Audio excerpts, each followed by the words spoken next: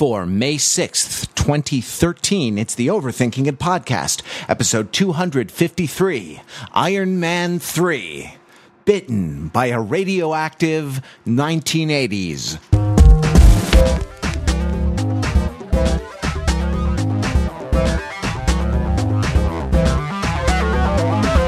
Welcome to the Overthinking It podcast, where we subject the popular culture to a level of scrutiny it probably doesn't deserve. From Los Angeles, California, I am Matthew Rather, your host, and we are here to talk about a little-seen indie movie funded on Kickstarter, crowdsourced. I'm a proud supporter. Yeah, exactly. No. F it, I'm Iron Man. We're talking about Iron Man 3. Here is the panel to talk about Iron Man 3. Panel in honor of Iron Man 3. And by the way, blanket spoilers for all of Iron Man 3. Anything that you can Wikipedia about the Marvel Universe and season 2 of Downton Abbey. So panel in honor of Iron Man 3, which begins with a flashback to 1999, New Year's Eve 1999, the turn of the millennium, though not really, as we all know. That was New Year's Eve 2000. But what were you doing on New Year's Eve 1999? Drink, because first in the alphabet is not Peter Fenzel, it's Matthew Belinkie. Okay, here's the deal. The first decade of the new millennium, I think we can all agree, was sort of haunted by this specter of apocalypse and terrorism that could strike out of the blue at any moment. And indeed, the second decade appears to also be haunted by the same specter, perhaps the entire millennium, but certainly in a way that, let's say, that the 90s were not. It was sort of this feeling that, like, everything could come crashing down at any moment. So here's the deal. My parents were very afraid that something bad was going to happen, and they weren't sure whether it was going to be a technical breakdown of society, a la the beginning of the show Revolution, or whether it was going to be like a terrorist attack. And this was before terrorist attacks were everyone was afraid of them. My parents were way ahead of the curve on that one. I mean, they were into terrorist attacks before it was cool. Before, I didn't want to say before it was cool, but yes, they were into it before. They were early adopters. They were early terrorism adopters. Yeah, they were terrorized before it was cool. They're terrorized hipsters. So basically, here's the deal: that both my brother and my sister had arrangements to be in New York City for New Year's Eve, doing something. And my mom sort of basically asked me point blank if I would come home to Connecticut, so that if something bad were to happen in New York City, she would not lose all her children at once. She basically told me this, that she wanted to keep sort of the way that, like, you know, the president, the vice president, and, like, the speaker of the house should not really be in the same place at the same time, just in case. This was the sort of Belinkie family protocol that was in play. So I spent literally the moments leading up to midnight. She was clutching my hand on the couch in fear that, like, we were going to witness live the either destruction of New York City, or just like everything was going to just go black, or perhaps the television was going to explode. Because nobody really knew what was going to happen. And the answer is that nothing. Dick Clark, who was still not only alive, but I believe pre-stroke at that point, had nothing but cheer and goodwill for all mankind. My brother and sister both had an amazing time in New York. And I believe I ended up watching From Russia with Love. It was on late at night on the James Bond channel, otherwise known as TNT. They showed a lot of James Bond movies on TNT back in the late 90s. That's another thing we've lost is September 11th. Yes, but I would have to say that inadvertently, the sort of demon of fear of the unknown, of fear that the next second of the clock could sort of like be our last, was sort of ushered in at that moment. That's never forget the days before basic cable original programming. Yeah, I know. I miss. Yeah, it was like back when Netflix was. Not even. I was gonna say just like discs in the mail, but no, not even nothing. Well, we got those basic cable channels in our college cable package, right? Old analog standard definition cable package that you could shell out $30 a month for or something like that. So there was like C-SPAN and like local public access, right? But in my dorm room, there was a lot of Wimbledon, and there was a lot of How much Wimbledon could there have possibly have been? I don't know. It seemed to go on all fall. It seemed to stretch from September to the following September. But maybe my is that the way that the World Series of Poker actually takes place over 3 days, but then when they stretch it out on ESPN, it goes 8 months. I think there's someone eager to join the conversation. Next in the alphabet, drink, because it's Peter Fenzel.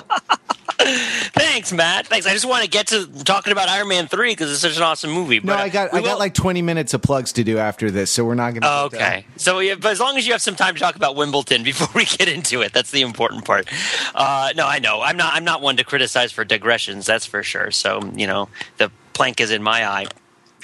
So when I was approaching midnight in Y2K land, I, unlike Matt, was one of the only people in my family, probably the only person in my family who was scared. Nobody else was scared. And I was at a big inter-family party where there were several large families gathered together in another family's house, and nobody there was scared except for me and one other person who was my friend's older sister. Who was married and was there with her family. And she was scared, and I was scared.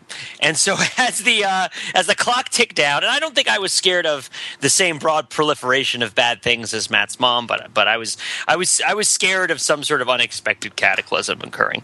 I had also been working in tech recruiting around Y2K preparation for the previous the previous summer. So I worked in the industries that were preparing the various mainframes to get the COBOL all fixed. So that had been my job. So I was a little bit familiar with what was going to happen, and probably nothing, but still I was scared. And when the clock finally ticked down to the last 3 minutes, or 3 seconds, the whole last 3 minutes, I was just in a sheer panic. No, the last 3 seconds, I remember surrounded by this big throng of people, and everybody is cheering and getting happy and counting down. And I made eye contact with my friend's older sister, and I felt like everything else in the room went dark, and we just shared this moment of just abject horror, right? And it was just like everything's kind of tensed up, and I immediately felt this just intense feeling of horror and dread. And then it passed, of course, and nothing happened. And I feel like if I created a demon, because that was when we talked before the show, that's what we said the question was going to be. What demon did you create on the moments before midnight, at the turn of the pseudo-millennium? It was the fact that I shared this moment of horror with someone that I have not seen since. And they probably go through their life also burdened with this moment of horror and fear, which I did nothing to assuage. What? That is the worst losing your virginity story I have ever heard. Yeah, especially because nobody got any. And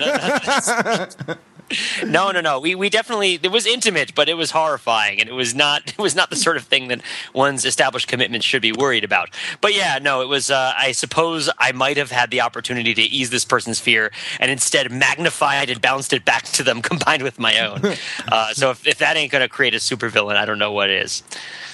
I think Wimbledon, the Grand Slam. Mark Lee, next in the alphabet. I have a confession to make. I've been hiding this a long time. The demon that I created on New Year's Eve, 1999, was Russian president and now strongman Vladimir Putin. True story. I snuck away to Russia during the holidays. I orchestrated Boris Yeltsin's surprise resignation on December 31st, 1999, which elevated then Prime Minister Vladimir Putin to the Russian presidency. And we all know how that turned out. How did it turn out? Not good. The jury isn't out? Listen, guys, I have no recollection at all as to what I was doing December 31st, 1999. I could have been at a raging party in New York City. Most likely, I was probably sitting on the floor in Birmingham, Alabama, in the home where I was living at the time, and watching it on TV. But since I don't remember definitively, I'm going to have to go with the logical explanation that, I was drugged by Russian agents and sent to Russia to help orchestrate this. And now it's all coming back to me. So there you go. Wow. Is that why when we were playing Wii Fit at your place, you all of a sudden busted out those Spetsnaz martial arts moves? I was about to say, are you the one who taught Vladimir Putin judo, right? And among other things, yeah. And the ways of love. That's the worst losing your virginity story that I. Did you teach him to play tennis in Wimbledon? Yeah, no, I'm going to keep humping this piano key. Wow, that is a deep callback. All right, it's my turn. Vivid image all of a sudden. Oh wait, we can do the the thing actually in alphabetical order. No, we can't. Sorry, we thought we were going to have another podcaster, but there seems to be technical difficulties. So I will continue on. So many of you know that I am involved in the theater, the performing arts. Theater, and I was since I was a very young child, and actually I started as kind of an absurdly young child writing for theater and writing music, especially for plays and musicals. And so by the time I had gone to college, I had written 2 full scores and like 120, 130 like songs, musical theater songs or pieces of incidental music. All on my little synthesizer and 8086 computer, sequencing them and putting them together. And so for New Year's Eve 2000, I was on stage performing a cabaret with the theater the company that I was involved with from like 1990 to 2002. Performing a cabaret of some songs that I had written and some songs that some of the other people associated with the theater had written, and so we had like changed all the lyrics to be funny New Year's Eve lyrics. So I was singing like kind of lame parody songs about Y2K on a stage in front of 100 drunk septuagenarians, because that was the theater-going audience that this theater appealed to at the time. So, yes, I guess had the whole thing come crashing down, I at least would have been fiddling while Rome burns. Well, we always need a little entertainment. Are you not entertained? You say that right as the lights go out and the planes crash and everything goes haywire. All right. So after all this, out of order, but because no order can contain him, Jordan Stokes is here. Jordan, what were you doing at the turn of the millennium? What demon did you create? I created the Y2K computer phenomenon. It turned out to be a very containable demon. Wait, you did that? That was you the whole time? Well, not me so much as a series of like totally meaningless petty pranks that I played, spun out of control, causing it to happen.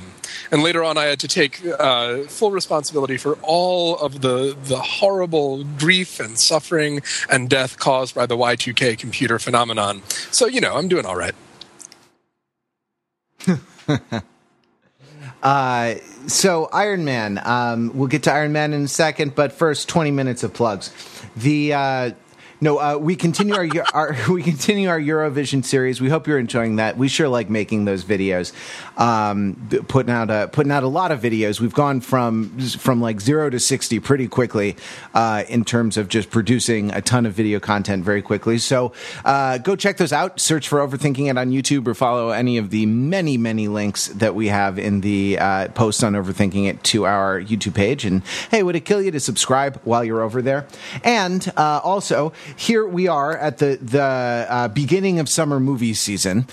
We didn't do our summer movie preview, which may be all to the good, but we're shaking up tradition a little bit. But this is an important season coming up for the Overthinking It podcast. And you know what would be awesome is if you shared this podcast with a friend of yours, someone who likes things that are awesome, who likes pop culture, who likes overthinking, your smart, funny friends. Would you forward our show on to them? Would you send them an email and say, hey, I thought you might get a kick out of this. Here's a bunch of people talking about Iron Man 3, and they're, we think what they have to say is pretty cool, and, share that. We're looking to grow our audience. We're always looking to expand. We want to kind of grow the group of friends that, the global group of super friends, super overthinkers that embrace this show. So from time to time, we ask you to, help out the show, and the thing that you can do most to help out right now is to share it with someone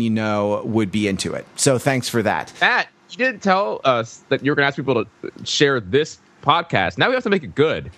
Gosh. Little heads up here. Yeah, sorry. Put us on the spot. But no, that's okay because we have some good material to go into. Iron Man 3, Manohla Dargis's worst movie of the year. And this is a... Really? This is she didn't like it. This is a good this is as good a place to start as any, right? Because I think it'll give us all something to push against pretty hard. I told you that I didn't want to talk about Manohla Dargis because I'm going to sound like a misogynist when really I just hate her. So, no, I don't. Or dargologist or something. A dargologist, an anti-Manoligan or something like that. Oh, man. Dargo. Well, Dargis Morgulis, I guess. But the This is going to be the rest of the podcast right here. It's just like making fun of Manohla Dargis's name. Manohla Doharis. Indeed. So, what she wrote was essentially that the movie uses the specter of terrorism, the kind of specter of post 9/11 American insecurity, brought into sharp relief by the recent Boston Marathon bombings. Though, of course, the filmmakers would have no way to know about any of that. But still, it's at the forefront of the national consciousness, and that it sort of uses it in a cheap way, right? And of course that's crap. But Pete, do you want to say why this is crap? I thought that this was a movie that actually had some interesting things to say about some pretty deep subjects. But do you agree, Pete? I mean, I agree with the sense that it definitely had a lot to say and was pretty deep about stuff. I mean, I think I'd be curious to hear what everybody heard about this because my own reaction to it intellectually was very colored by my personal experience. So I'm sort of self-conscious about the fact that a lot of what I thought about Iron Man 3 is going to also be sort of what I think about myself in the context of Iron Man 3. It's a movie that sort of poses questions to you about your own idea of yourself because it's about ideas of self and it's mostly about ideas of how you cope with things that are bad that happen in your life, right? And I think how you cope with the idea of trying to improve yourself or trying to make your life better. Like what is the path to sort of self-improvement? Because there are sort of two between Guy Pearce and Robert Downey Jr. There's sort of two paths, right, towards self-improvement, and one emerges victorious in the movie, and it's sort of, I don't know. I sort of wonder what we think about that. Yeah. I mean, the place that I start also thinking about it, and because this really hit me until after the movie was over. But sort of, if you want to think about how deep this movie goes with the legacy of terrorism, remember that the chief henchmen of the bad guy in this movie are American soldiers who have their limbs blown off by IEDs in Iraq. For the most part, right? Who then are so traumatized by the experience of having to cope with being amputees that they then join this organization in the hopes of getting a cure, are then hooked on an addictive drug, right? And are in this despair and addictive state, end up either generally accidentally blowing up places they care about. Right? Like we hear that there's like a home, there's like a home where the women and children on a military base are staying, and there's been an explosion there that's killed all of them. Now, we saw one of these explosions. The person blowing up doesn't know that they're the one who's blowing up. Right? Like they just know that they're despairing and they're sad and they need this drug that they've become addicted to in their traumatic experience. And the guy gives them the syringe and it overdoses them on the extremists and they explode and they kill everybody. So if that doesn't sort of tell you a little bit about the emotional scarring of September 11th and the ways in which it simultaneously, or at least symbolically, might further violence or, call upon us to try to find some sort of way of breaking the psychological cycle of pain, I don't know what would. What do you guys think about this whole? I mean, even if you want to start more sort of high level about Iron Man versus Guy Pearce, what's Guy Pearce's name in this movie again? Aldrich. Does anyone remember? Killian. Aldrich. Killian. Okay. So yeah. That's like a Sith name right there. Right? But yeah, I mean, well, because I mean, if nobody wants to jump in and kind of unpack Killian a little bit, right? Well, Yeah. his superpower is that he was bitten by a radioactive 1980s and took on all of the powers of the 1980s, right? That's awesome. Especially since this was directed and written by the guy who wrote Lethal Weapon. I right? know. Yeah. All over it. Like, all the frig over it. All the way to, like, the dragon tattoos on his chest. Yeah. Yeah, Can we just agree right now that any movie where Guy Pearce has a tattooed torso is an awesome movie? Oh, sure. Oh, man. It really, like, right about when the buddy cops, one black, one white, one of them who is actually a detective and one of whom is sort of a free agent and cracks wise a lot, started doing the sort of crouched over with a pistol run on an oil rig. I was like, wait a minute. And then Guy Pearce's shirt came off and I almost like spat soda all over the row in front of me. I have genetically engineered regenerative capabilities. They've just been revoked. There you go. Man. I mean, here's the thing. Like, this movie, I think, expands on the themes of the previous movie, which is sort of the military-industrial complex about this uncomfortable interplay between the big business of making weapons and then sort of like, to what extent are you sort of wishing for disaster and chaos in the real world just to build up your business? I mean, I'm pretty sure that that Sam Rockwell was sort of in a similar position in the last movie where he sort of wanted to create a threat, encourage a threat, so that like he could get these lucrative contracts from the U.S. government. This one makes it even more clear that like all of the reason why you need to create a terrorist, literally order a terrorist from central casting, is because then it's like everybody will have no choice but to turn to your company and your advanced technology to sort of try to assuage that fear of the boogeyman. Go ahead. Take a moment to suss out Guy Pearce's Aldrich's his end game, like his big master plan, right? Because he's got the Mandarin, he's got these extremist guys that are blowing themselves up, and he's using the Mandarin to cover those up or portray them as terrorist attacks. So he wants to sell extremists to the United States government. Is that basically it? Yeah. And the United States government will want to buy extremists because it'll like heal their wounded soldiers, or because it'll make super soldiers that will then be able to hunt terrorists. Well, the vice president, it's the thing. It's a personal. Also motive. that, yeah. Also, the vice president wants the extremists out there to but he's he's the inside man, right? Like that is sort of from within the White House is opening doors and smoothing the way for this to take place. Yeah, I mean, so go ahead. No, he does say literally at one point that this will stimulate demand for you and your brothers and sisters to his henchmen, which means that basically this is, it's a giant government intervention to stimulate demand. So his evil plan is basically Keynesian, right? No, wait. So is the evil plan to like give the extremists to the United States government so that it will create super soldiers, or is the idea that it will like continue to create war so that people will continue to get their limbs blown off by IEDs, so that he can sell the extremists to repair their limbs? Here's the thing: is he has the extremists, right? Like Guy Pearce has the extremists, and he got the extremists before he knew what to do with it. Right? So he has the extremists, and the end game is kind of evolving in real time as his ability to work on the extremists like improves or declines. And his goal is to put himself in a position where he has a lot of power and he has a lot of money and he's very influential. So I don't think that Guy Pearce cares about whether or not there are extremist super soldiers in the U.S. Army. He refers to the vice president as his patron, right? So it's like he has a political patron, and the only purpose that the old president served was as his political patron to kind of get him involved in the thing. But the thing about Guy Pearce's plot that I love is he has the woman from the town, again, whose name I forget, and whose name in the movie I forget, who tells him really flat out, like, you don't have to do this. Like, this plan, we can do your evil plan, but not evil. Right?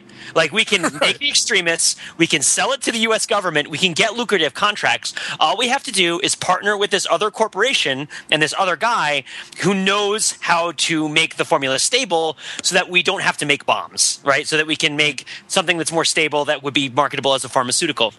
And Guy Pearce is not willing to do that because of the personal wound that has been affected to him by Robert Downey Jr.'s neglect for him in a moment where he really needed him. And I feel like that's really the important part of Guy Pearce's plan, is that he reached out to Robert Downey Jr. at a time when he was really vulnerable, and Robert Downey Jr. hurt him pretty bad, right? Like, and didn't mean to. It was totally by accident. Like, he was being a dick, but he didn't mean to. Well, he didn't mean to. But he didn't mean to cause this much problems, right? He didn't even think about it. It didn't matter to him. But instead, he gave this guy's life this tremendous amount of desperation, is how he refers to it. And this desperation has driven him to choose this much more convoluted and probably inferior path to the same goal of being an influential military contractor, right? Like, and I feel like that's what makes this one of the big things that makes this movie better than Iron Man 2, where it's not just like, oh, I need to do the evil things because then I will be rich and have evil things. It's like the option of being rich is always there, and it's just a matter of what path he's going to take to get there. And the choices he makes as to what path he's going to follow are meaningful for what the story is about and resonate with the other plot lines in the story. At the risk of being a spoil sport, can I ask, like, what is Robert Downey Jr.'s moral obligation to Guy Pearce, you know, as an annoying guy who, like, elbows his way into an elevator while he's trying to go upstairs and you know, get laid with a botanist, right?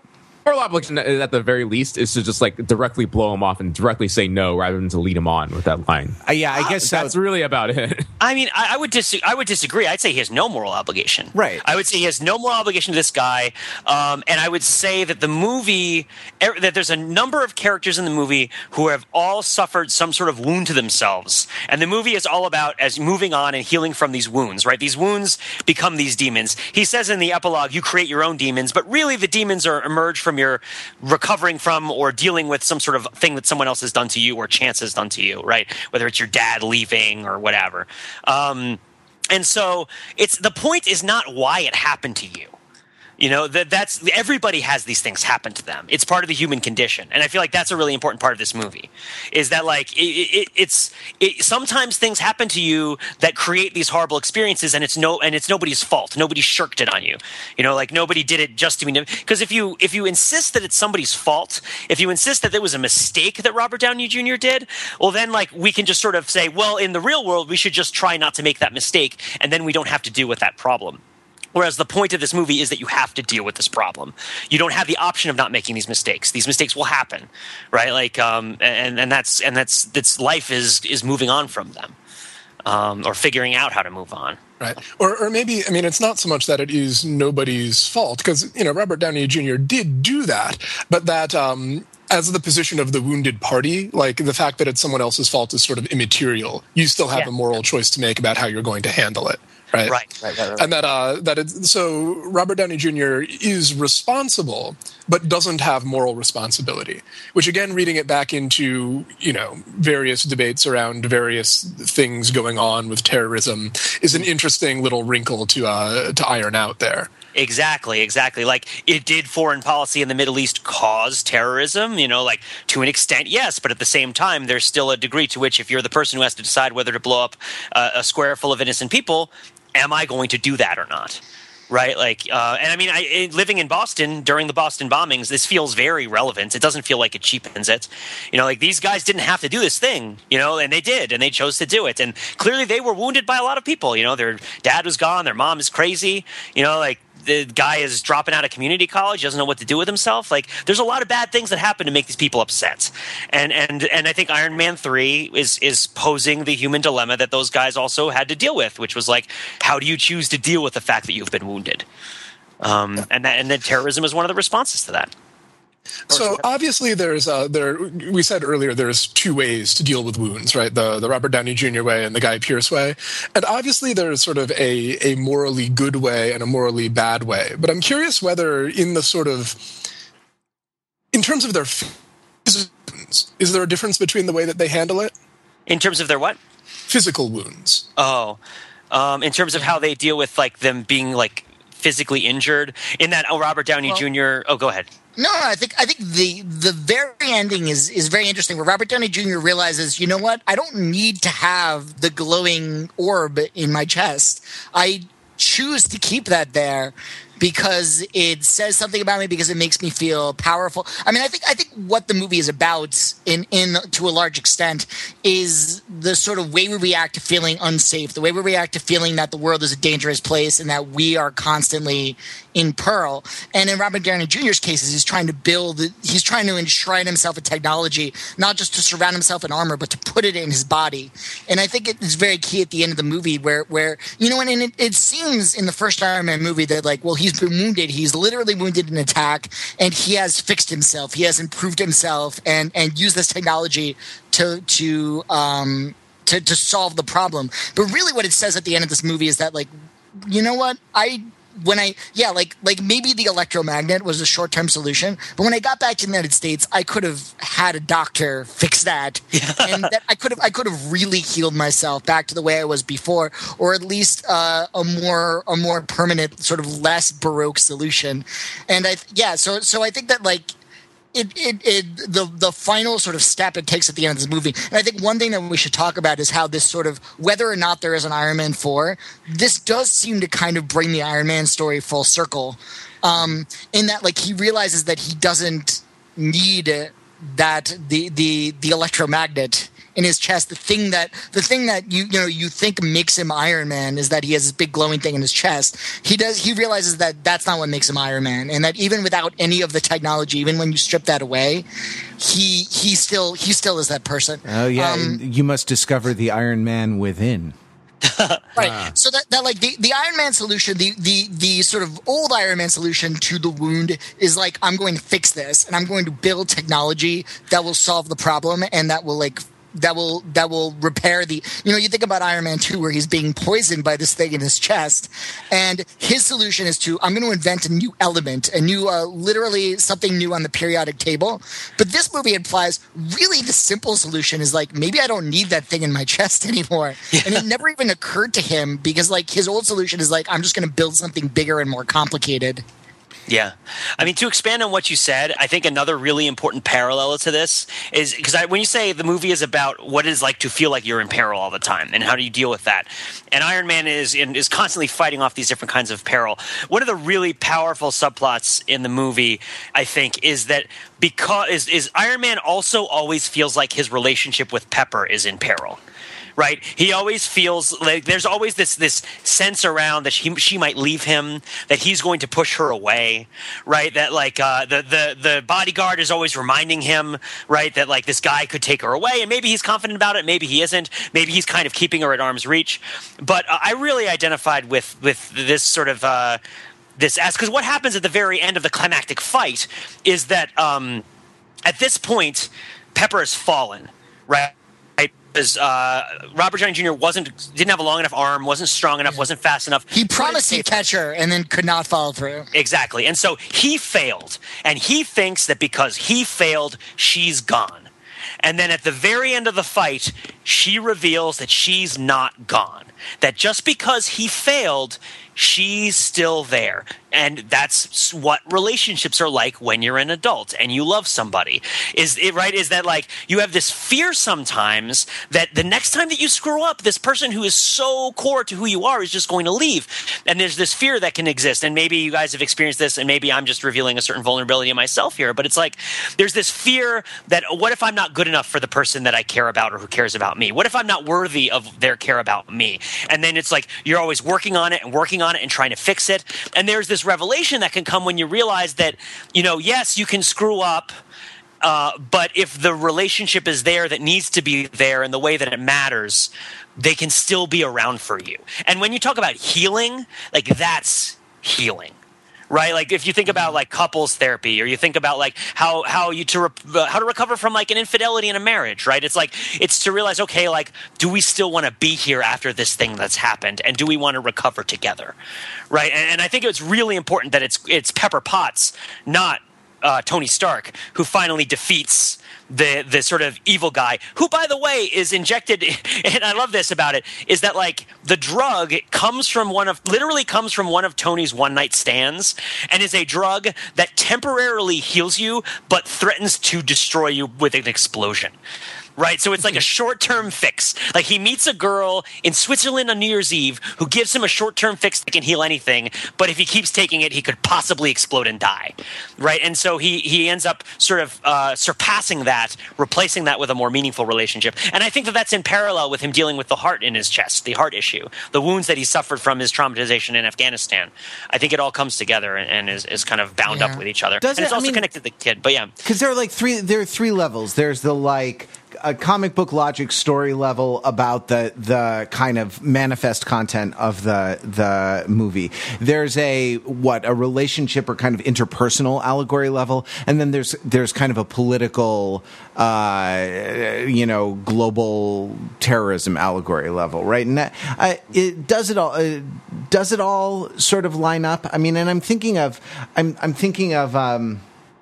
Is this a good analogy? I guess is what I'm asking. Like someone feels bad, like something bad happens, right? Like one guy goes to the gym and the other guy buys nicer clothes, right? Is that the kind of split that we're talking about here? Is that more or less the dichotomy that's being explored in this? Because if it is, then like doesn't Killian have the right answer? Well, this is what I think is actually super interesting, because on the one hand, Killian is bodily and Tony Stark is technology. Right? So you're seeing the Avatar split, except that Tony Stark's technology never works like technology actually works in the world, right? Like he's the image of the solo inventor in the lab is actually a lot more akin to an artist. And you get the feeling that the Iron Man suits are something that come organically out of who he is. So although despite the fact that he's the giant robot, his thing is the sort of organic human way to fix your bodily impairments. Whereas the other one is shown to be actual science that proceeds through like clinical trials and getting funding and hiring other scientists and whatnot. So it actually is a technological thing, although it's biotech rather than robot tech. So there's this weird like reversal that Tony Stark is not a scientist in this. Like he made it himself, therefore it is part of him.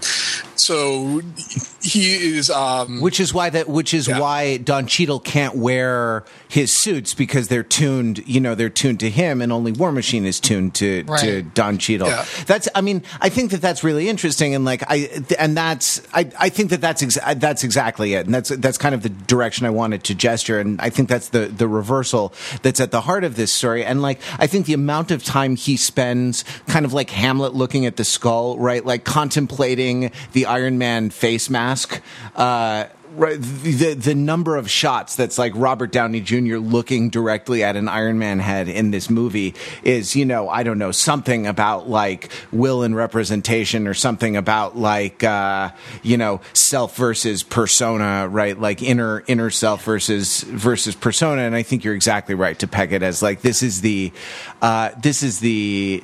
artistic model. Except that it's not a mature art, right? Like it's sort of seen as kind of playing with toys, or being actually more appropriate to the 11-year-old kid kind of having fun in his garage. I think there's an early scene that goes along with exactly what you said, where he sends the suit on a date for him. Which is like, and it really doesn't make, if you think about it, because it's like, how long did he expect that to work? Like, exactly how is he going to make that switch? But it is, it's very, and this is a movie in which on numerous points you think he's in the suit and he's not in the suit, or that the suit can operate independently of him, or he has a bunch of suits that have minds of their own. And you really get the feeling by the end that, like, he doesn't really need to be Iron Man anymore, because, like, the suits are doing just fine. So this could save the day without him. This is interesting. We should probably pivot away from this and talk about the Mandarin a little bit. But but I wonder if there's anything interesting to say about the Iron Man suits and drone warfare. Right? Like the idea that we actually don't need people doing a lot of this stuff anymore, right? Like we can outsource to a slave class of robots, right? The actual business, the ugly business of warfighting. Let me just point something out, that in Iron Man 2, drones were specifically portrayed as evil. There's this whole thing Right. where the army wanted a bunch of soldiers in suits, and the Mickey Rourke character is like, drone is better. I make drone is, and everyone was very skeptical about. And then of course the drones are become the puppets of evil, and it becomes this sort of thing where like the guy in the suit is good, the robots that sort of operates with a mind of their own, and like don't have like a person in them, a person with morals and ethics who can there's a scene where a drone I think is about to kill a little kid because the little kid is wearing an Iron Man mask, and it's sort of this fear that the drones cannot be trusted with this power. Well, let's not forget- and this movie turns it around. No, it works both ways in this movie, though, right? Because the autonomous drones come in, they save the day. There's like a dozen of them, and they're all coordinating their attack against the extremist guys. But at the end, the drone comes after Pepper Potts because the drone can't distinguish between, like a good extremist person and bad extremist person. And then Pepper Potts very definitively destroys the armor. There's a moment in Frankenstein with who is Frankenstein? Boris Karloff, right? Where Frankenstein kind of trudges out, the Frankenstein monster rather trudges out, right? And there's a girl throwing flowers into the river and enjoying this, and Frankenstein's like, "Oh, this is awesome," and starts throwing flowers into the river. And so and then like picks up the girl and throws her into the river, because if throwing one form of life into the river is cool, throwing this other form of life into the river must also be cool. So this is something that like for a long time has been kind of embedded in our fear of technology, that it doesn't have the power of discernment, right? That we possess. But also that echo, right? The sort of bookended scenes of the robot of the empty Iron Man suit coming after Pepper while they're sleeping, and Robert Downey Jr. is having a nightmare, and then Gwyneth Paltrow having to destroy the Iron Man suit at the end is really more about like the misdirected anger in relationships, where like where Robert Downey Jr. is suffering from this traumatic experience and he's having anxiety attacks, and it starts spilling over and threatening her physically and personally and really scaring her, right? And so it starts driving her away, and at the end, what does she do? But she breaks through his armor, right? Like and that's like, again, that's how I saw it. That's the reading I saw of that scene. I'm sure it admits to other readings, to other sorts of other sorts of aspects. But even to go on about the drone thing, though, one scene that I think we need to mention in terms of drone warfare is the scene where War Patriot, or whatever his name is, goes to the Pakistani garment manufacturing plant, right? And he's searching to try to find where the Mandarin is coming from. I mean, that is very obviously drone warfare, right? They're like, the signal can be what? No, with the big difference, if it were really drone warfare, they would have just blown up. The fact that he walks in and he looks at the situation, and then he's like, "Okay, my mistake. I'm not going to do anything here because obviously we got some bad intel." Whereas the real drone warfare is like, all we can do is blow stuff up. We can't actually send a person with discernment to the location. Yeah. So that right. So the Iron Patriot is a new and improved drone because he has this. But of course, he makes a mistake, right? He should have blown up the factory. Yeah, exactly. Is that like it sort of shows the problem. It doesn't offer a good solution to drone warfare, but it shows the kind of haplessness of it, right? Like, and it's not just drone warfare, but also just like tracking people down in the war on terror, right? Trying to fight individuals with like large global infrastructures of air to ground bombardment. But yeah. So I don't know. I guess it doesn't really come up. Does it come up with a solution for how to deal with the issues around drone warfare? I think it points to it and resonates with it a bunch of times, but doesn't sort of close the book. Yeah, sure. I mean, fair enough. Because, and that's why Manohla Dargis doesn't like the movie, right? Because it doesn't offer any like tangible, political proposals Let me jump in here and bring us back to the Mandarin and say the movie actually sort of is offering a solution. It is not a very specific one, but the answer is basically like regime change starts at home. Find the enemy within and root out. Like, think about our problems here, and that is not going to solve the problem of global terrorism, but it's a step in the right direction, and it's like the sense that we're ignoring things here. Now, so hear me out on this. The movie starts out with the Mandarin. Like, everybody thinks that the Mandarin is the terrorist, right? He is a Muslim terrorist in every way, except he's not explicitly, it's not explicitly said that he's a Muslim terrorist, right? You see like Arabic writing on the thing. He looks like Osama bin Laden, and he does an execution on camera, all this stuff. You're right. And then, there's this big reversal reveal that the Mandarin is just a totally manufactured terrorist, and that the real bad guy is Guy Pearce or Aldrich, right, with his extremists. And this might be too simple reading, but I want to just put this out there, right? That part of the message is that we are too quick to, find the Muslim boogeyman, the bad man out there, and just assume that it's bearded Muslim guy, who's causing terrorist attacks, and so we send Iron Patriot over to Pakistan to find the to find the terrorist stuff. When in reality, it's the problem is our industrial military complex. Yeah. Jarvis says that the guys in Miami and Tony Stark is like, we got to get you reprogrammed. That's clearly a mistake. Yeah. Oh, and so the last thing that leads me to believe that the movie is trying to get us to think domestically is it's a little bit of a throwaway at the end, but when Aldrich says basically that, hey, Mr. President, this oil tanker spilled billions of barrels of oil and nobody ever paid for that.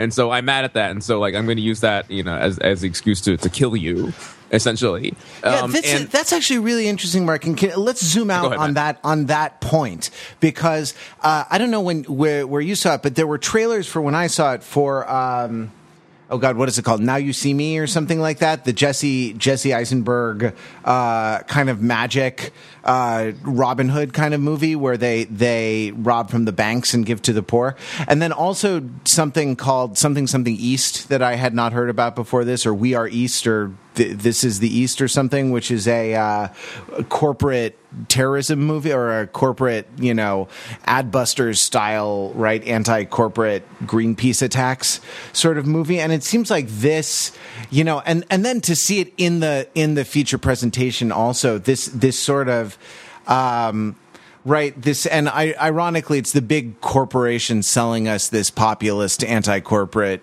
themed entertainment. But this seems like we've gone to a tipping point, and this is something gone past a tipping point, and this is something that's unique about this summer's movie season is that it's I don't know, it's open season on this kind of very cynical and very kind of glib view of hypocrisy, right, as a justification for, I don't know, supervillainy or blowing things up, right? So it's a glib view on. I'm trying to unpack exactly who's being indicted. So when we're talking about the Mandarin, and he's coming up with he's saying these justifications for why they're doing the things, but it's of course not why they're doing the things, right? It's not why the bombings are happening. It has nothing to do with the goal of what it's trying to accomplish. So Guy Pearce is narrativizing these attacks because they play well on TV and they react with people, right? And so when you say it's a glib, I'm trying to figure out who you're saying is being glib. Is it that people who are out there in the streets and are saying and are calling out that there have been these various crimes? Does Iron Man introduce a certain skepticism of people who sound the alarm against our corporate overlords, because we have to look at who their agendas are as well, and we should consider also primarily that these things are being said and listened to because of how they affect us rather than necessarily where they come from? And then there's a sort of a disconnect between the source of the message and the reception of the message, that it's sort of a consumer-oriented political culture where you find out what the consumer wants politically and you give the consumer the political message that they want to hear, right? Right, and I think the glib thing, I mean, and that's kind of what's happening within the plot of, diegetically within Iron Man 3. Yeah. I also want to zoom out a level and kind of consider the level at which there are a bunch of sort of multinational conglomerates, right, as movie studios have been kind of acquired by bigger and more diversified, business concerns, right, where these sort of large entities are, selling a product that interacts with our own feelings or a kind of sense in the air right now about populism and about business greed, or about the complicity of government in, certain kinds of corporate malfeasance and stuff, stuff like that, right? That is the part of it that I think is glib, right? Like, if populism is selling, then the multinational corporations are going to line up to sell you populism if that's what you're going to buy. Right.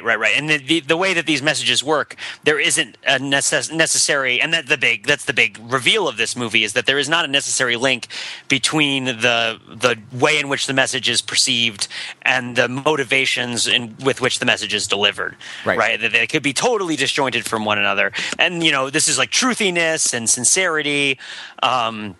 Yeah, totally. I think that also, I think, is something we've encountered, right? And we've encountered on a bunch of levels, and it's caused problems in our political process. I think it's frustrated our attempts to, if people want them, even regardless of what side you're on, right? So if you're, let's sort of pluralistically divide people up into those who want to respond to corruption and with a populist bent, and those who want to resist it because they see it as unnecessarily alarmist, right? Like, whichever side you're on, I feel like, oh gosh, I mean, I feel like you can be disappointed with what's happened.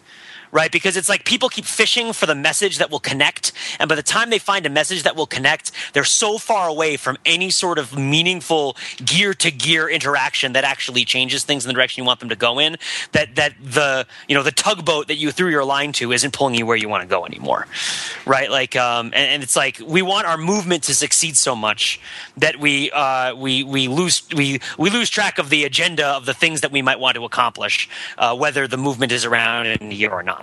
Right, like that sort of thing. I don't know. It's tough. Are people responding because they really want these things? Are people responding to the messages of the Mandarin because they really are scared of Osama bin Laden? Right, or is it because because this thing happening in the present and the future is something that they're interested in, or is it really just a repetition of trauma? Like, are they responding to it because it's something they've been hurt by before, and thus they have like an emotional connection to it? I don't know. No, there's something. I mean, keeping with the idea of the Mandarin, right? Like, there's the idea that he's connected with Middle Eastern terrorism because of the iconography around him and the way he looks and the all this stuff. But he's called the Mandarin, right? Like, it's connected with China, right? Which is I don't know, a source of kind of economic anxiety in the United States, right? Like, in a source of maybe also even like military or sort of security related anxiety within the United States with their sort of ascendancy as a global superpower. Yeah. And even he's though attacking fortune cookies, manned Chinese theaters, so it's this sort of cultural warfare, like, revenge against the United States for like our sort of assumption and exploitation of China. Right.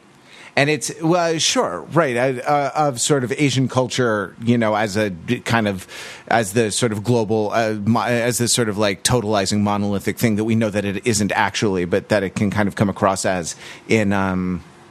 I ate, what? Actually, after I went to see Iron Man 3, I went to a Thai restaurant and had, Korean short ribs and, Chinese wonton soup in a Thai restaurant, right? And, this is how America views East Asia. So this is a thing. Like, the Mandarin is an identity that's sort of they don't really, I don't know, capitalize on in the movie, but then at the level of the production of this movie, this is a business venture, not a Chinese co-production, in the way that it sort of allows you to escape the Chinese movie quota system, and you can read more about that elsewhere. But like, it's a business venture between like a Chinese film financing company and Marvel Studios, which is Disney, right? Like, this is a sort of multinational thing, and there's a whole thing about there's actually Chinese specific content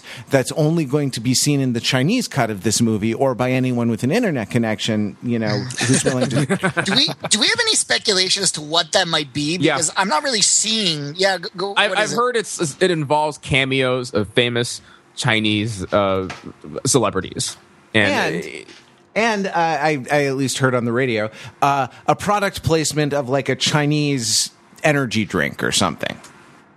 Oh, wow. So yeah, and I want to acknowledge as we're talking about the Mandarin, because I've talked on this podcast about how absurd it was that they were going to put the Mandarin in an Iron Man movie. Because the actual Marvel Comics Mandarin is the most dated superhero villain. Like, I mean, they've done some things over the years in the comic books to make him more current, but he is like the Yellow Menace. Like, he is Orientalism in the extreme. He's like Ming the Merciless with his Fu Manchu, right? And his mystical rings. And I think that it's important, the through line, the connection between the old Mandarin and the new Mandarin is Orientalism. Right? And the sort of trend in Western culture of Orientalism doesn't really distinguish clearly between the sort of Far East, like East Asia, and the Middle East. Right? It's like there's certain cultural tropes that pass along through the thousands of years about how the West feels about the East. Right? And the East is the place of like the monarchs, and it's the place of the opulent, and the servile, right? Like the dominating and the will-less, and gold embroidered robes and all this other stuff that makes us feel threatened in our independence and our freedom, right? And Orientalism is a big part of how the war on terror is like exoticized, right? And it's about a big part of how it's all justified culturally. And when Guy Pearce is sitting there and is like, I'm the Mandarin, and he's got the dragon tattoos all over himself, right? Like, and he's sort of like, he has transposed himself into this sort of the master of this sort of Orientalist narrative, this sort of in opposition to the West narrative that the West has created, looking for sort of a mirror, like sort of a narcissistic mirror for itself. And I mean, I would think it was really interesting that this whole style of discourse is so sharply indicted by being portrayed as not only a fraud, but like a foppish theatrical fraud where the people doing it don't even know they're doing anything wrong. And they're absurd, right? Like it literally, like, I love that it ends with a Sunset Boulevard moment, that the Mandarin story ends with Norma Desmond, right? Like not with, where he's like walking to the cops. Yeah, I'm ready for my close-up, Mr. Black. He's delighted, right? He doesn't even he doesn't understand how much trouble he's in. I'm actually wondering, does he understand that he shot a guy in the head in a live broadcast, or did he think that was an extra? Yeah, but maybe it wasn't. Maybe it actually was an extra, right? Yeah, if you watch the sort of closing credit scene very, very, very closely, there's a shot of that guy getting back up off the floor as Ben Kingsley stands over him with a handgun. So it was apparently an extra. So that isn't actually a famous oil exec. Couldn't CNN figure that one out? No, he was an accountant. I mean, he was an accountant. Oh, he's do you know how many hundreds of accountants those large companies must employ? Yeah, all right. So he's straight out of Central Casting. Yeah, he's a white guy in a suit. Yeah. By the way, I would question, Pete, your contention that the Mandarin is the most ridiculous dated Orientalist villain in comics. Check out the original Egg Foo and cower in terror. No, I know he's not the worst that there ever was, but I'm wondering. He stayed very bad for very long. But let me look at Egg Foo. Oh my goodness! All right, my goodness. Let's pivot over to Belinkie, who has some stuff that he wants to say about discourses of feminism and the Iron Man 3 story. Just really briefly, I mean, I think we've seen a lot of superhero movies. We're going to see a lot more superhero movies. The damsel in distress thing has been done to death. And I think most notably, I really enjoyed all three of the Sam Raimi Spider-Man trilogy, even the third one, which gets a lot of flack. But really, they did the sort of Mary Jane Azed Pearl thing to death. In all three movies, she is captured by the bad guy and is dangling from something high in the air, screaming at the top of her lungs. And this happens again and again in superhero movies. Certainly happened in Iron Man 1, where Jeff Bridges, the dude, is threatening Gwyneth, and is subverted. I think it in a way that I enjoyed in this movie, where she is in fact dangling from something high. She does fall, and then she pulls herself out of the wreckage and personally defeats the bad guy when Robert Downey Jr. is sort of disarmed and unable to defend himself, and she proves to be potentially even stronger than he is. Although I think this is then, it's. I'm hesitant to say full out that this is 100% feminist approved because of a few things. Number one, I get the feeling that it was all just an excuse to have her in the sports bra, scantily clothes, sort of writhing around in the restraints. Number two, I do think it's suspect that, because what I kind of saw going forward is that like maybe she could have superpowers too in the next one, and they really quickly on make it clear that like she's back to normal. Any superhuman kung fu fighting abilities that she had are negated by Tony himself at her request. She doesn't feel empowered by that. Now I know it was dangerous, but I was curious. Like I almost expected them to be like, and then I figured out the way to make it safe, and now she has these powers, but she's not going to explode. But instead, it's like I restored her to her regular state. Which I mean, but also like that goes along with the way that like he took the electromagnet out of his chest. That like he got away from this idea that like you need this technology to feel secure or to be able to cope with a dangerous world. I don't know, guys. I mean, did you think? Would you go as far as to say that this is a feminist movie, or just had sort of like moments of girl power?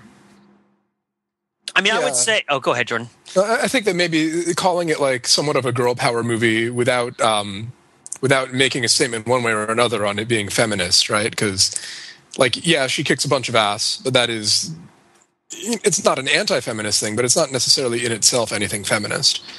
I don't know. Like getting hung up on the labels is always fun and kind of our mission statement here. So let's do it. But like, it doesn't necessarily tell you anything very meaningful about it. Certainly, this one has a lot more going on with gender and with that character, like more generally, than either of the earlier Iron Man movies. Yeah, I mean, I would say that Iron Man also plays into a very proud tradition in English literature, going back, of course, hundreds of years, very popular in the 17th, 18th century, of following a play with a nice monologue that explains to the audience the moral of the story in a way that they are comfortable with, that is not quite what the actual moral of the story is. Right? Like, it's like a Congreve play, right, where it's like, and this is why you should all stay home and take care of your families. Right, when the real and it's like that's not what the Congreve play is about at all, and it's a bit more complicated than that. I do think it's a cop out to take away her powers so abruptly, and it's a sort of telling that they don't even show it her really going through anything in like a major way.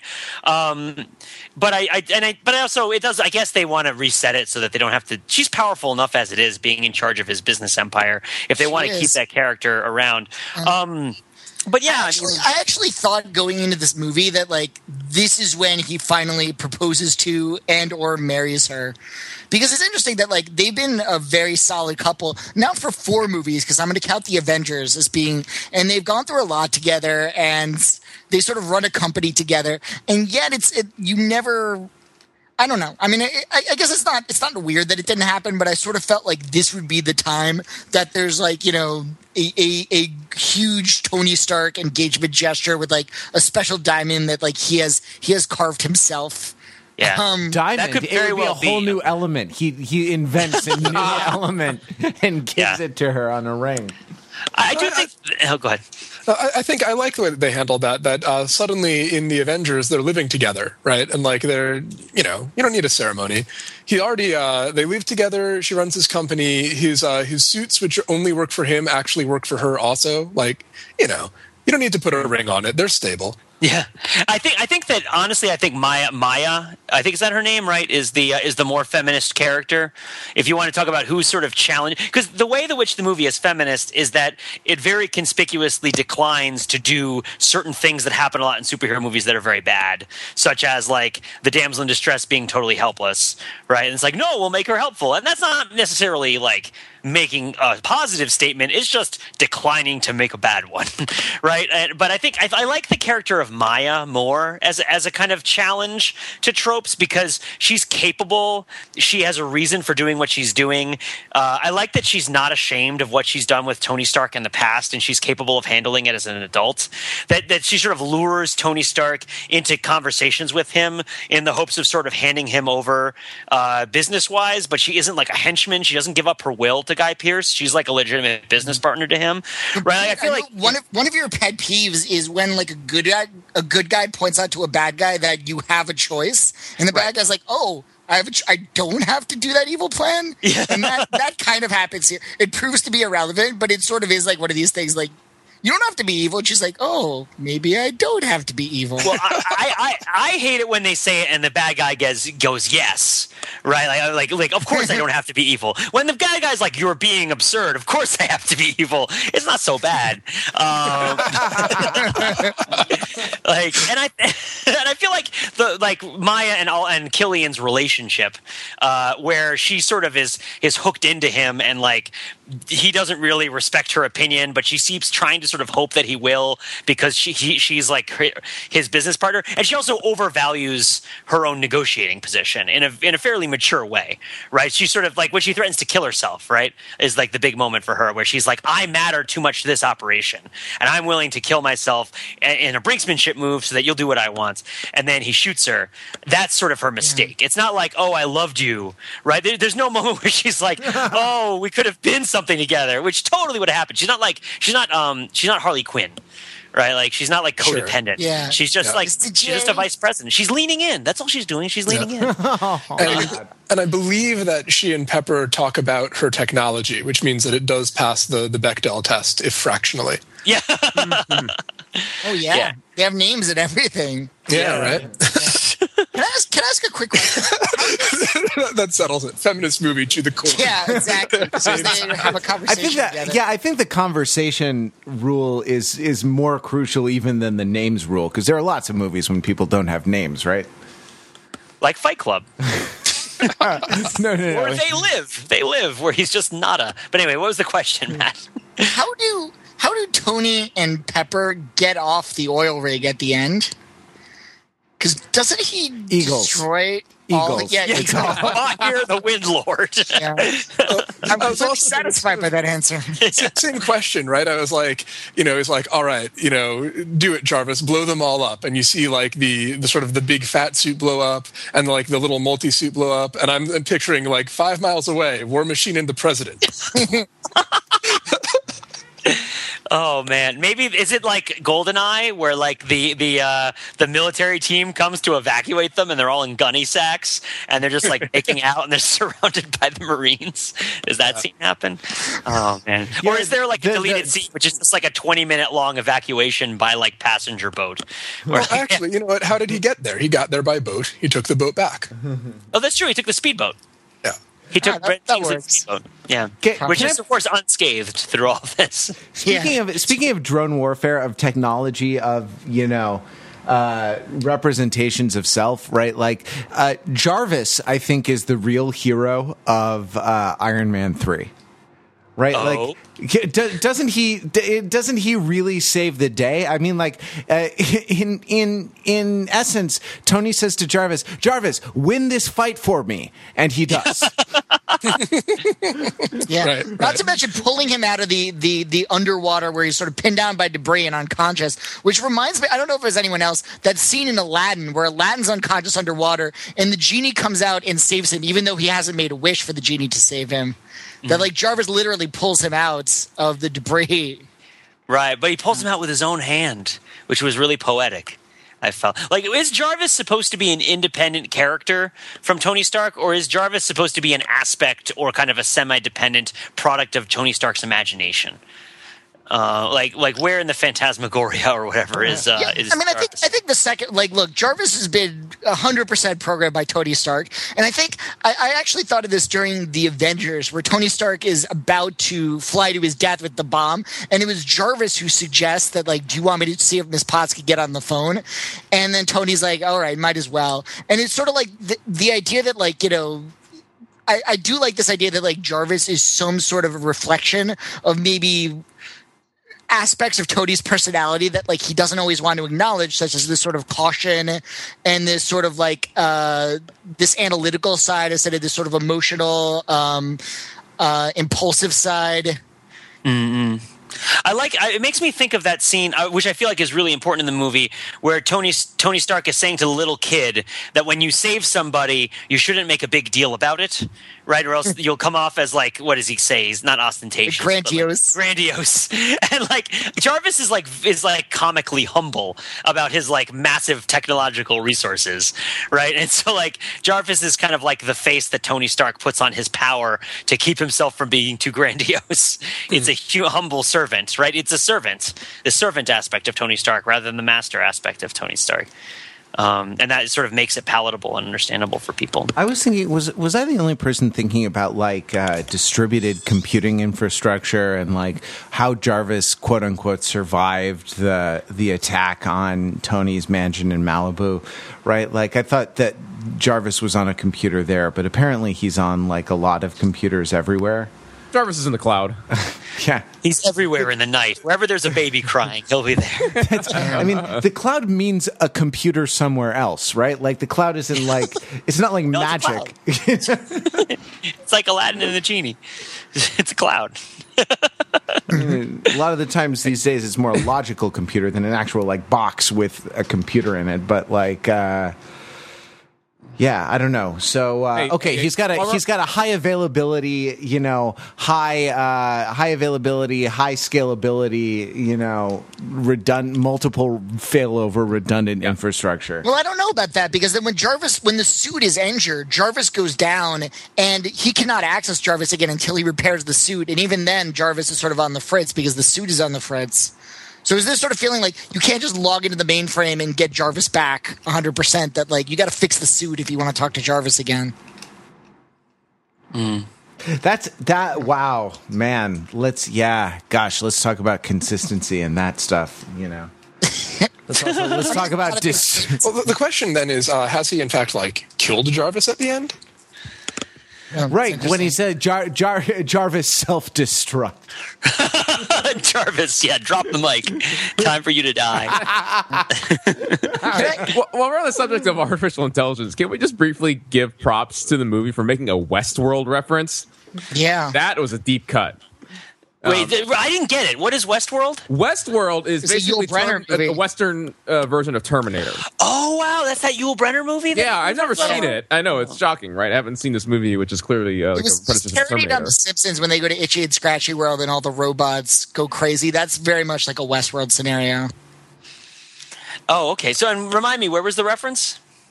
Oh, it's one of the extremist guys. Like his eyes are glowing, and then Tony Stark basically like, "You're going all Westworld on me" or something. But I think it's also because he's like a bald dude, like Yul Brynner. Oh, right. Oh man! Can I just ask something? Like all the soldiers that supposedly like committed suicide, did nobody notice that they had limbs miraculously regrow before they did that? Well, are they off the grid? Okay, so the one soldier who commits suicide in the small town, it seems like people knew that he was around and they knew that he committed suicide, so they should know that he had a limb regrow. Yeah, they're like, hey, he got his leg back, but then he got like really depressed and killed himself. Right, whereas the other soldiers appear to sort of have been disappeared, right? Like they've been taken to secret labs. They don't appear to be around their families that much anymore, right? Like they're kind of loner junkies. But that's a good question. Like, is there a point in which they get reintroduced? Do you get to Skype with your spouse while you're in the extremist program? Yeah, right. Like they don't address that. I do agree that like the extreme, you got a suspense of disbelief when you're talking about like almost everybody in the extremist program becomes evil and conspires to let's say assassinate the president. And like you almost expected, like in some version of the draft, that there's some sort of mind control aspect of it. I don't know if anyone saw the first G.I. Joe movie, but it's sort of like not only does it give you superpowers, but it makes you like you submit to Joseph Gordon-Levitt's Cobra Commander will. I mean, it's called the extremists, right? So it's extremism is what it is, right? It's like you get caught up in the extremism. Right. I meant to make that point earlier that like extremist and extremist, right, are related. And it was very cool, though, because it also refers to, like, your extremities, right? So it's for regrowing your hand or for helping you blow up a public square. It's like it connects the idea of terrorism with the idea of, like, lost limbs in a really poetical, elegant way that's kind of horrifying. And it also relates to kind of being in extremis, which is to say, like, at the end of your rope or kind of traumatized, right, somehow. Right. Almost in a state of near death, right? It's like is in an extremis, yeah. Right? So it's all of these things. It's a very resonant name. They did not pick it by accident, and it means a lot of things. But if you're in extremis, then you're pretty much somebody who's in a bad place, and you should not be hanging out with those people. You are near the end. Well, you know what else is in extremis? This podcast. because we are near the end. So thank you to all the panelists, and thank you for listening, and thank you in advance for sharing this with a friend that you think would find it awesome. So please go out and send that email, send a link to this episode. If you'd like to join the conversation about Iron Man 3, you can email podcast@overthinkingit.com. You can call 203-285-6401. That's 203-285-6401. Call or text. You can join the conversation that happens in the comments on the show notes of every episode. You can go to YouTube and watch some Euro videos, if you want. There's some coming out this week. We are going to meet our goal, come hell or high water, to review all 39 songs in the Eurovision Song Contest.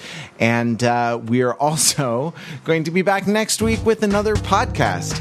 Until then, you can visit us on the web at www.overthinkingit.com, where we subject the popular culture to a level of scrutiny it probably doesn't deserve. Do you think Downton Abbey paid to be placed in that?